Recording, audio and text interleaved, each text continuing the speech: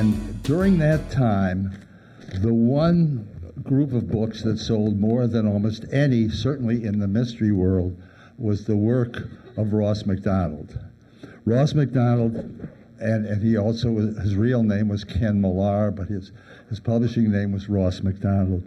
He did something that practically no mystery writer had done before him. He humanized his characters. He humanized the situations. He made things much more contemporary.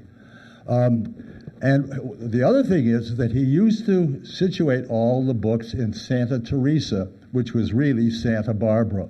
He just had it under another name. As a matter of fact, Sue Grafton, another one of the award winners, also does her stuff in Santa Teresa.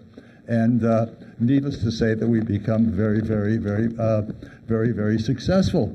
Now we think, this goes back maybe about 10 years ago, when we were doing the Book and Author Festival, we thought it was time to recognize some of the West Coast California writers, could be mystery, didn't have to be mystery, who really brought something to the entire public, something new, something fresh, something lasting. And so we tried to create the Ross MacDonald Award. We thought it was very important to use that as sort of a recognition of some of the great writers here in our communities. And we did T.C. Boyle, we did Sue Grafton, we did Robert Cray.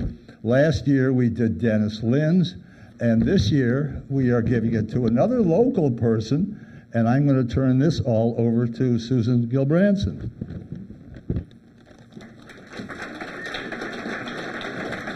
On a heavier note.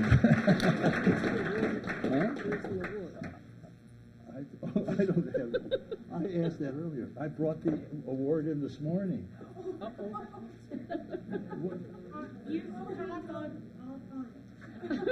brought it in this morning. I gave it. Jim had it. Smile. On a happier note. All right, we blew it. Well, I'll start while we're waiting with my brief introduction to Fannie Flagg. I call her Queen of Storytelling because she tells wonderful stories, one after another, within a chapter. From 1987, when she first published Fried Green Tomatoes, and most of you are probably familiar with that, and you might have seen the movie too, and she helped write the script for the movie, by the way. And then this last year, her 10th book came out. The Whole Town is Talking, and it's about a town in Missouri that was started by a Norwegian man, Lodor Nordstrom, in 1889, and he needed a wife, and he got a mail-order wife, and that started the town. It also includes the Still Meadows Cemetery. Now, the whole town's talking, including those in the cemetery. So it's a very unusual book, and it's full of great stories. And the two things about Fannie's books that stand out for me, first of all, she writes about more or less middle-class people. They are people who are looking for a good life. They can't always get it, but they are not books filled with violence. Yet she fills her books with a mystery about the characters, so you never know what to expect next. And that's what keeps you turning those pages one after another. And she is just superb at telling a story. Okay. Now she's going to have a story to tell about how she almost didn't get an award she was being given.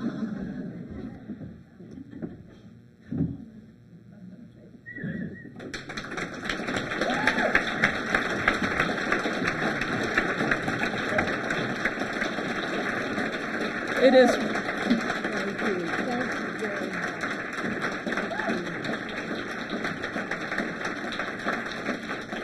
And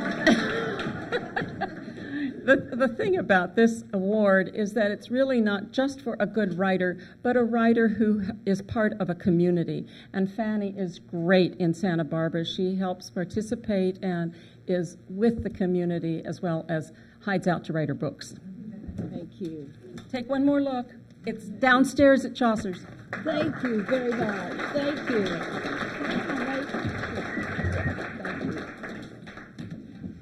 Susan, thank you so much, my sweetheart, for Susan is my dear friend who I first met at this conference in 1975. We were both 16, and thank you. This award means a lot to me. Mr. Ross McDonald was a very dear friend of someone who I adored, and I'll tell you more about that later, Eudora Welty, who is a Mississippi writer. And Monty, I want to thank you. I don't know, some of you may not know, he is the son of Charles Schultz, Peanuts, and he was a very dear friend of mine.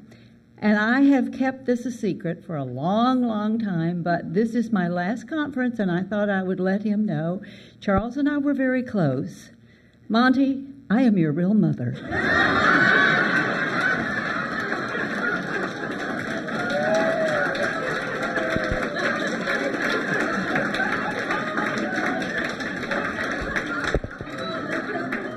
This is why I keep coming back. I'm not actually a writer. I'm just checking up on you. And I was also close with Barnaby Conrad, who founded this. Barnaby Conrad III. Oh, never mind. This is not true. There you are. Mom! Yeah. I'm sure those of you who do not know my story with the conference, and some of you do because you've heard this story, I will tell you. This conference means everything in the world to me. If it had not been for me coming to this conference, I would still be on Match Game. But I always wanted to be a writer. And I am here tonight to inspire you, because after you hear my story, you will say, if that woman can write a book, I have it made. I am here to inspire you. There's not a person in this room that cannot succeed writing something, and everybody's different. And I always wanted to be a writer from the time I was a very tiny little girl. And I was born in Birmingham, Alabama. And I was not always Fannie Flagg. My real name is the name of a famous movie star. My father was a motion picture machine operator in Birmingham, Alabama. So was my grandfather. And my father named me after one of his favorite movie stars. It was Rock Hudson. No, it was. My real name is really Patricia Neal. And I know. And so when I went to go in showbiz, there was already a Patricia Neal. So I had about 10 minutes to come up with a new name.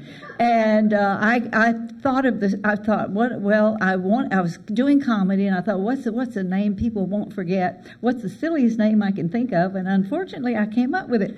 And never dreaming that one day that would be on books. And so anyhow, I wanted very much to be a writer.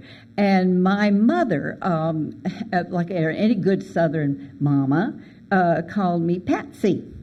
And my mother sent me to Catholic school. I'm not Catholic, but it was right around the corner. So I went to Catholic school, and I was there about a year and a half, and the sister called my mother. And she said, Mrs. Neal, I'm calling to give you a report on little Pasty. And she works well with others. She's a little shy in this. And she said, and Pasty does well, and my mother said, I'm sorry, sister. Her name is Patsy. And the sister said, well, she spells it Pasty. That was our first clue. Something was the matter. As it turns out, and they didn't know that then, I am severely dyslexic. I cannot spell. And so I had a terrible time in school, and I just wanted so much to write, and I got terrible grades because they would say, we love your story, but your spelling is terrible, your grammar is terrible. And so I thought, how am I going to express myself? And I would, I went into sort of like acting, and I would make up stories and tell them, but I couldn't write them. And so I went my whole life just longing to be a writer, but I couldn't do it. And I moved to Santa Barbara in 1975, and we had the conference at the old Miramar Hotel. And I moved here, there was a big sign on a post, and it said, Santa Barbara Writers Conference, the main speaker this year is Eudora Welty. Well, Eudora Welty is my favorite Mississippi short story writer. I just adored her, and I thought, oh, if I could just meet her, oh, if I could just hear her, I would just be so thrilled. So I walked over to the Miramar Hotel, and I bought a ticket for the week because I thought that's what you had to do, and I showed up the first night, and Barnaby Conrad, who started this conference, who, by the way, to this day, I've met a lot of people. I have never met anybody more talented and more in so many different ways than Barnaby Conrad, and his wife Mary and Barnaby were so sweet to me. And I came to the conference, and it was opening night, and Barnaby got up and he was talking about the competition that year. He said, we're going to have a little competition, and it's going to be a short story. And he said, I'll give you the word. It's one word we're going to write about this year. And I noticed that all these people that I assumed were I can see why, because y'all look so smart. And I thought, oh, they're all English professors or whatever. And Barnaby said, well, the word this year is going to be childhood. And people wrote it down, and I got out my pencil and I wrote, childhood. So anyhow, I thought, what am I going to do? What am I going to do? And the opening speaker that year was Ray Bradbury. And I loved Ray Bradbury. And he talked about the books that he'd read as a child. And all the books that he mentioned, ladies, were all Huckleberry Finn, Tom Sawyer, the Rover Boys, the this and that. And I thought, well, you know what? There needs to be a coming-of-age story about a young girl. So I thought, well, I'll write about being a little girl, something about an adventure, whatever. And I came up with something. My father, as I told you, was a motion picture machine operator, and he was somewhat of a flim-flam man as well. And he had wanted to go into showbiz, and he'd seen a little evangelist over in Mississippi that made a lot of money, and this little boy was like 11. So my father rigged up this miracle that he was going to have happen, where he puts me in a boat in the Gulf of Mexico, and I'm to pull the plug and swim in, and when I come out of the water, he's got a cross on a cloud, and I'm to say, I've been in heaven with my father, and I've come to tell the sinners of South Alabama how to live. And he thought he was going to make a lot of money. Well, he didn't. My mother found out about it. So anyhow, I thought, well, that'll be very funny to write about. So anyhow, I wrote that, and I thought, but how am I going to compete with these brilliant people? So I went down to the drugstore, and I bought a little notebook, child's notebook, and so I thought, I'll write it as an 11-year-old little child, and if I misspell something or my grammar is not what it should be, they're going to go, oh, okay, that's the 11-year-old child. So, and Barnaby said, now don't put your real name on it because we don't want to play favorites or whatever. So when I finished the little thing, I wrote Edna Ferber. And so I was sitting there, and I went the whole week, and of course I heard Eudora Welty, and it was wonderful. She was delightful, and I heard all these other great writers that come every year, and so that night the competition, and Barnaby got up, and he said, we have a winner in the short story. It is Edna Ferber. So I was, of course, at one moment thrilled, and the next moment feeling like a huge fraud because I knew I had cheated. But Eudora Welty gave me the prize, so I took it.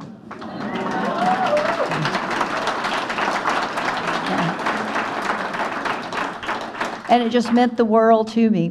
And after the conference, because of the connections with the conference, this little short story, it was called Daisy Faye and the Miracle Man.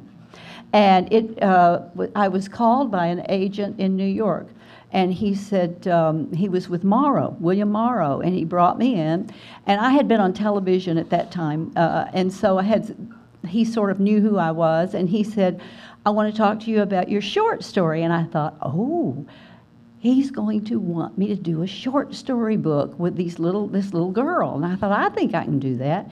So I went for the meeting, and he talked to me about it, and he said, we want a book, a whole book. And I said, I said, the short stories? He said, no. He said, what I want you to do is take that short story and turn it into a novel. And I fell apart, and I started crying, and I said, I can't do a novel. And he said, why? I said, I'm so sorry, I can't spell.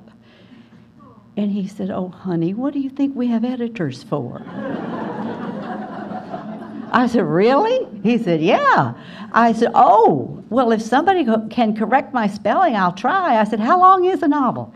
He said, 425 pages. I said, well, that's then, it's not that so much now. And so I went out and I bought 425 pieces of paper, and I wrote and I wrote and I weighed it, and it was 2 pounds and 3 ounces. And by the time it got there, I had a book, and I published my first book, which was called Daisy Faye and the Miracle Man. People mostly think Fried Green Tomatoes was my first book, but it wasn't. So it did okay. It did okay, and I think, to be honest with you, it did okay only because I had been on television.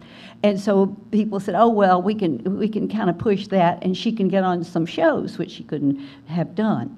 And so I was very pleased with it and all of that. But I continued into show business because that was how I was making a living. But you know what? I wasn't happy. Something was missing. I never felt at ease in show business. I always wanted to observe rather than be observed. And there was just something about writing that just seemed to just make my heart sing. And I thought about it, and my mother in Alabama called me at one point. And she said, how are you doing? You sound a little sad. And I said, Mama, I think I'm going to write another book. And she paused, and she said, well, honey, you've written one. So it didn't encourage me. But anyhow, long story short, I wrote a second book. And I wrote not the whole book, but some of the book. And it was about an old lady in a nursing home, and it was based on my great aunt's life. And I had lost my parents very unexpectedly. They were very young, and I'm an only child, so I went home to Birmingham, and I was driving around, and I don't know if this has ever happened to any of you, but I wanted to go back home, and I was driving around looking at the places that I used to live, and I was eating the foods that I used to eat as a child, and I was just doing this, and I thought, what is the matter? And I think I was trying to connect back with them, and it was comforting, try to find some comfort. And my great aunt, her name was Bess Fortenberry, had a little railroad cafe in this little town outside of Birmingham called Irondale. And my great aunt, my grandmother on my mother's side was her sister, and there were like 8 children, and they had been raised in this big old 2-story white frame house. And that's where they were raised. And across the railroad tracks was this little railroad cafe. And I only went out there 4 or 5 times as a child, but I remembered it was so warm, and the atmosphere inside, everybody was so happy, and I'd heard so many fabulous stories about, strangely enough, the Depression, and to hear how they lived together and loved each other. Both races got along at that time, and it was just a wonderful period. And when I got through with that day, I drove across the railroad tracks, and the house, the old Fortenberry house at that time, was empty and falling apart. It was falling in disrepair. The windows were cracked, and the floor was falling apart. And before I went back to see the house, I went to see a great aunt that I really didn't know that well. And I went into her house, and she said, "Oh, I'm so glad you came." She said, "You know, your great aunt Bess Fortenberry, who had been dead for about 20 years, she said, you know, she left you something, and I never got a chance to give it to you." And I said, "Well, what could she possibly have left me?" And she went in the other room and she brought out a shoebox. And she handed it to me, and I opened the shoebox, and in the shoebox were little things of memorial things, like a piece of a child's hair. It was her high school diploma, photographs, just like little strange little things from her life, and menus from the cafe. And I thought, well, this is strange, and I put it in the car. And it was about 5 o'clock in the afternoon, and the sun was going down. It was in the fall. And when I turned around to go down the street where the old Fortenberry house was, I put the car lights on. And just for a moment, the lights of my car hit the windows of the old house that were broken, and they started moving around. And all of a sudden, I could hear people walking around and singing. I could hear the old piano playing. And I stopped and I thought, that's what I want to write about. I want to bring those people back to life. I want them to live again. And I want to recreate, get them back in the house, get them back in the cafe. And now I knew why I wanted to write. I wanted to stop time. It's the one thing human beings can't do. We want to stop and look at that time and keep it forever. And that's basically why I write. And I did figure that out, and I got very lucky because the book was turned down. As Monty was saying, it's not easy. The book was turned down by my first publisher. It was turned down by about 10 or 11 other people that said, "Oh, we don't think anybody wants to read a book about an old lady in a nursing home." And finally, Random House picked it up, and it was published, and it did, again, all right, but it made a movie, and that's what sold most of those books. Now, the good news about that was that when you have a hit movie, you can get a better contract, which I did, and I was able to stop acting, which was not making me happy, and devote myself full time. And so Fried Green Tomatoes was my second book. My first book, of course, and I think all of you will understand this, all of you first writers, your first book is always going to be an autobiography. And my book was, and Mark Childress, who wrote Crazy in Alabama, is a good friend of mine. We were talking about that. Everybody's first book is basically about their childhood or whatever. And he said, yeah. He said, my first 3 books was about Daddy was mean. Yeah, and my first book was Daddy drank too much. So just know that that's going to be it. And so anyhow, my story is that a miracle happened, and I got to be a writer, and I love it and have loved it. It has given me the most fabulous life, the most fabulous friends. I finally met the people I wanted to meet. And I'll tell you this as an aside. One of the reasons I wanted to be a writer is that I had been in showbiz for so long, and I thought, I want to get kicked up to a better crowd. You know?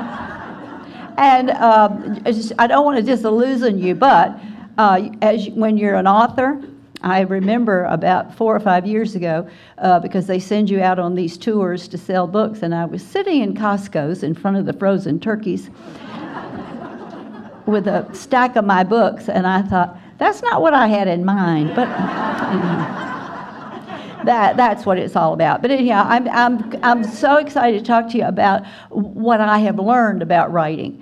I've been so excited about coming here tonight. I've been dressed for 3 days. But what I wanted to kind of talk to you about, because this is about you. This is not about me. This is about what, to inspire you and to make you think about this. And so, you want to write a book. Now, the reason I ask you that question is the next question is why? Do you have an idea why you want to do it? Because what you're doing is you're putting something out in the universe. What is your message? Do you have a message? Why do you want to write this book? Do you want to write about people because you think they're bad, or you want to put the message out that they're good, or what is it that you want to say? And I think if you're clear about your message, it's very important, because if your message is coming from your heart and your soul, then the book will kind of write itself, I think. And the good news about you, all the people that are new writers, is unlike the old days, it's a lucky thing, because years ago you couldn't write a book unless you got a publisher. You had to go to a publisher. Now we're in this world where you can self-publish. People are self-publishing. People are going to university presses. There are no rules. It's just fabulous. You're in that fantastic era where you can actually do it yourself. And in terms of my advice that I would give you and how I had been tripped up, is that sometimes perfectionism tripped me up. I wanted it to be perfect, and it can't be. You just have to let yourself go and write what you want to write, and know that you can go back in there and change it. And the next thing that you're going to hear all week is cut. Don't be afraid to overwrite, and then just cut, cut, cut. Now, I know it's very interesting about how you feel politically, or how you feel about a subject or whatever. And we all have those things, but please, one of the things that I have to get cut out of every book is don't let the audience hear you speaking. Don't have some sweet little grandmother in the middle of a scene say, well, I just hate that Trump and all the Republicans. You go, what? Where does that come from? I've tried it. I've tried to put my politics into these characters, and it doesn't work. They hear you. You get caught up every time, And personally, a lot of people write outlines. I don't. And the other good news, I'm just full of good news. The other good news is there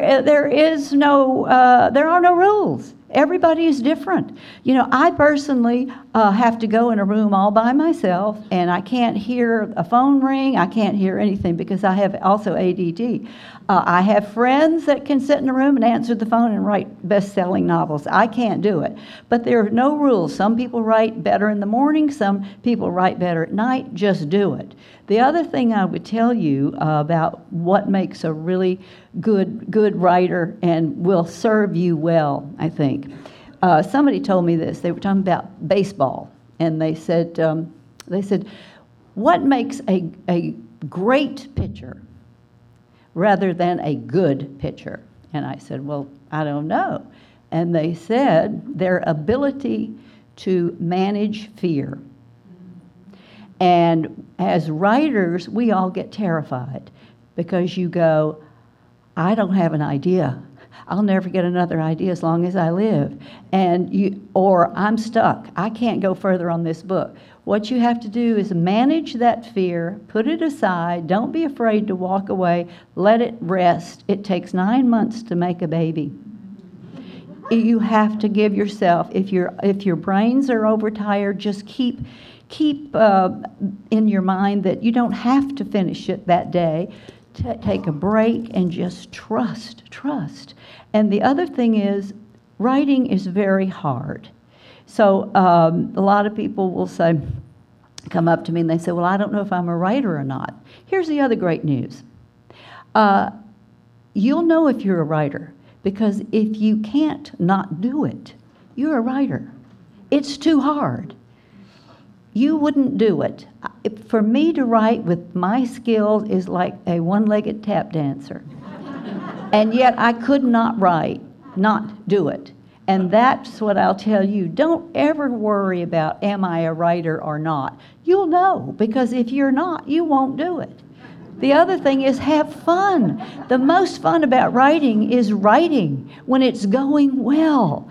It's fabulous. There's nothing better. There's not a drink or a drug or anything else. When you are lost in your story and it's going well, it's the most exciting thing in the world. It's exhilarating. That's why I do it. It doesn't happen every day, but when it does, it's wonderful. Now, again, my thing about a message is, what do you think the world needs to hear? So sometimes I think about that. What do you think the world needs to hear? That's what I think about.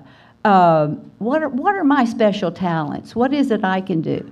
I personally, because I think I have a good ear, I am much better with dialogue than anything. I am not a great descriptive writer, but I'm good with dialogue and I'm good with comedy. And that's what I specialize in. And I know I can't compete with the detective stories. I can't compete with this or that. And so I kind of stick with what I know. And what I know is there's nothing funnier in the world than real life. I worked for Candid Camera for years. And we would be on the streets, and I could see when somebody figured out they were on Candid Camera, and they started trying to be funny, and they weren't. So we had to stop. So I learned that, and I have used that in my writing. And what I do is I get small town newspapers, and most of the stories that are in my books are actually true, because you can't make up anything funnier than what actually happens. You know, I read about a woman that got a needle-nosed houndfish stuck in her leg because it jumped out of a water onto a boat. Well, that just cracked me up. I'm sure she didn't think it was funny. I put that in the book. A friend of mine had her toilet explode. I put that in the book because you can't make it up.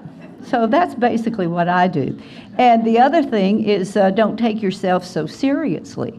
I used to take myself so seriously. Oh, God, I just thought it was the most important thing in the world, you know.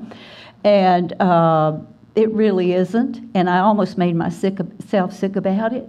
So I have a sign on my little computer, and it says, it's not cancer, it's just a book. It's true. It's true. And the next thing is, the most important thing is, where do you get ideas? Where do you get ideas? I can tell you, I told you where I got the idea for my first book, my second book, and every time I finish a book, I go, I'll never have another idea as long as I live. You know, it's over. And I wander around, and what I have learned to do, and this is part of the fear thing, is to trust the universe. There are millions of stories in there. And it will come to you, and what you will know when you latch onto it, what interests you. You have to be interested. You have to be interested enough to sit in a room by yourself and write.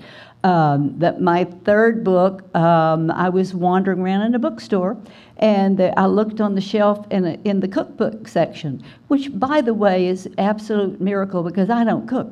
And there was this book, little book, and it was in Alabama. The bookstore was in Alabama, and it said, Radio Homemakers of the Midwest. And it was about a group of women who had radio shows in their kitchens in the 20s and the 30s, and they were fascinating. And I wrote a whole book about that. And from just different ideas come that way. And one book, I always have almost like one character will wind up in the next book because I fall in love with this character or that group of people. And like one of the last books that I wrote came from fried green tomatoes. And I'll tell you how. The name of this book is The All-Girl Filling Station, the last reunion. And the lady that bought the little cafe from my great aunt, I called her on the phone one day from California, and I asked her how she was doing. She said fine, and I didn't know what I wanted to ask her something. I forgot what it was, and she said, "Oh, honey, I wish you were here today." The little cafe, by the way, is now a block long. It's become like a tourist cafe. And she said, the cutest bunch of women are in here. I said, really? Who are they? And she said, well, they're wasps. I said, well, what's that? She said, well, these ladies flew in the Second World War. And they are here on a reunion because one of the gals that was a flyer lives in Birmingham, and they had a reunion, and she brought them all out to the cafe. Well, I said, well, that's so fabulous. I said, tell them I said hello, thank them for their service, let me get their check, which is nothing. And she said, absolutely. The next week or so, I started getting books that these women sent me, and I thought, they want me to write that book, and I became fascinated with them. And I thought, how am I going to tell this story? How am I going to tell this story? And I needed a hook, and I had rented a little house up at the Alisal Ranch on a golf course, and I couldn't go outside because the golf balls kept flying all over the house. And so I was like this all the time outside. So one day I was sitting there just stuck, and I looked at this guy out on the golf course, and he was hitting balls by himself. And I thought, well, I'm going to go out there and talk to him. And I said, honey, excuse me. I said, can you tell me why I'm renting this little house? And can you tell me why I have so many golf balls coming in my yard? And he laughed and he said, bad golfers. I said, oh, that makes sense.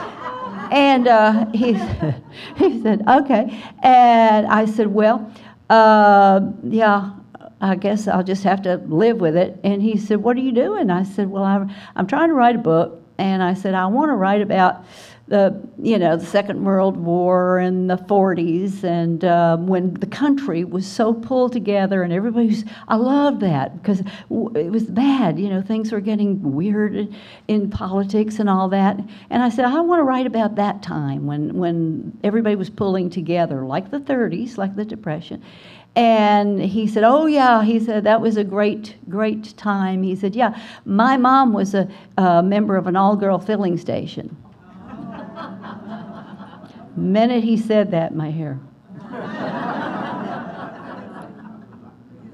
Really, I thought, fabulous. So what I did is I told the story of these Polish sisters who dad had a filling station, and they ran the filling station, and one of them went off to be a WASP, and that's how I pulled the story together. And so, things like that. And I wrote a Christmas book, a Redbird Christmas, and I wrote it because I had a picture of a cardinal that used to I use a lot of visuals, and this cardinal just fascinated me. So I wrote a whole story about a Redbird Christmas based on just that picture of that redbird, just things that happen. Now, I will tell you the honest truth. Now, don't let this out of this room, but now my last book, which was called The Whole Town's Talking, which we just saw, and it was, I was having a hard time. I said, I'll never have another idea as long as I live. I just never will. So I have this agent in New York, and I want you to remember when I say agent and I say New York. Okay, so it is to her advantage that I come up with an idea for a book. So she calls me, and she said, well, how are you coming with your next book? And I said, oh, Joni, I don't know. I just don't have an idea in the world, what to write about. And she said, She said, well, you write those little small town people. You write those really well. Those little people you write about in the Midwest, this, that. And I said, yes. I said, I really like to write about that. I said, but Joni, I said, damn, I've killed every one of them.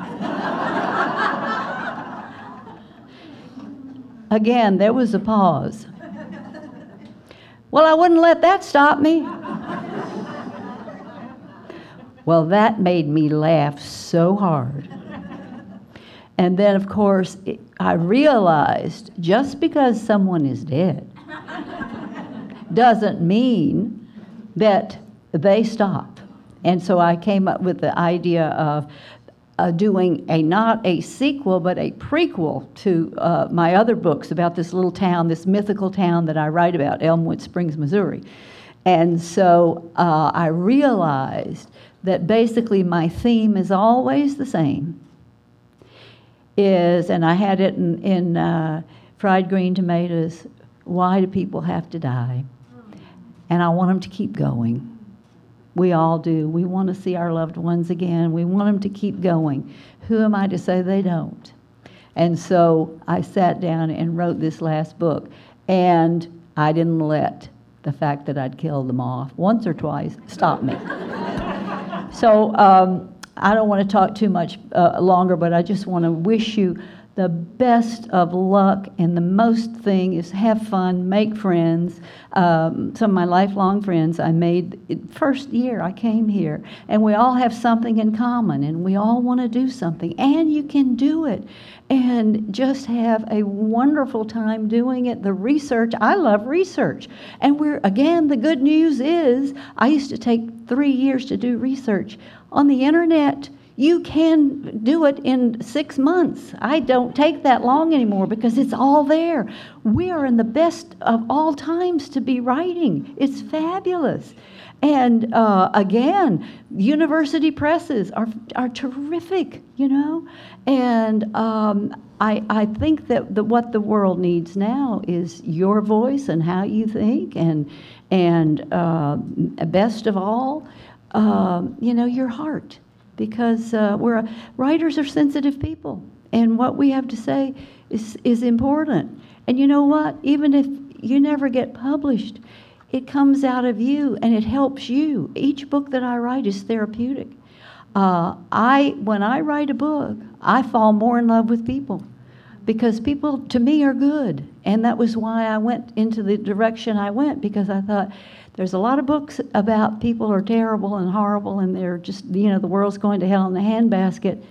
But there is another huge group of people that aren't going to hell in a handbasket. There are people that will jump into a river that don't know a person and save their lives. There are wonderful people that don't get written about. There are wonderful people that are every day getting up, going to work, paying their taxes, not complaining. They don't get a voice. That's what makes me write. So I ask you to find out what makes you write. What is it? What is it you want to put out there? What's your motive? What's your agenda? Be good with it, and just good luck to you. And I'm just tickled to death to have been asked to come here. It means more than you know to be able to come up and talk to you tonight. And good luck. Thank you.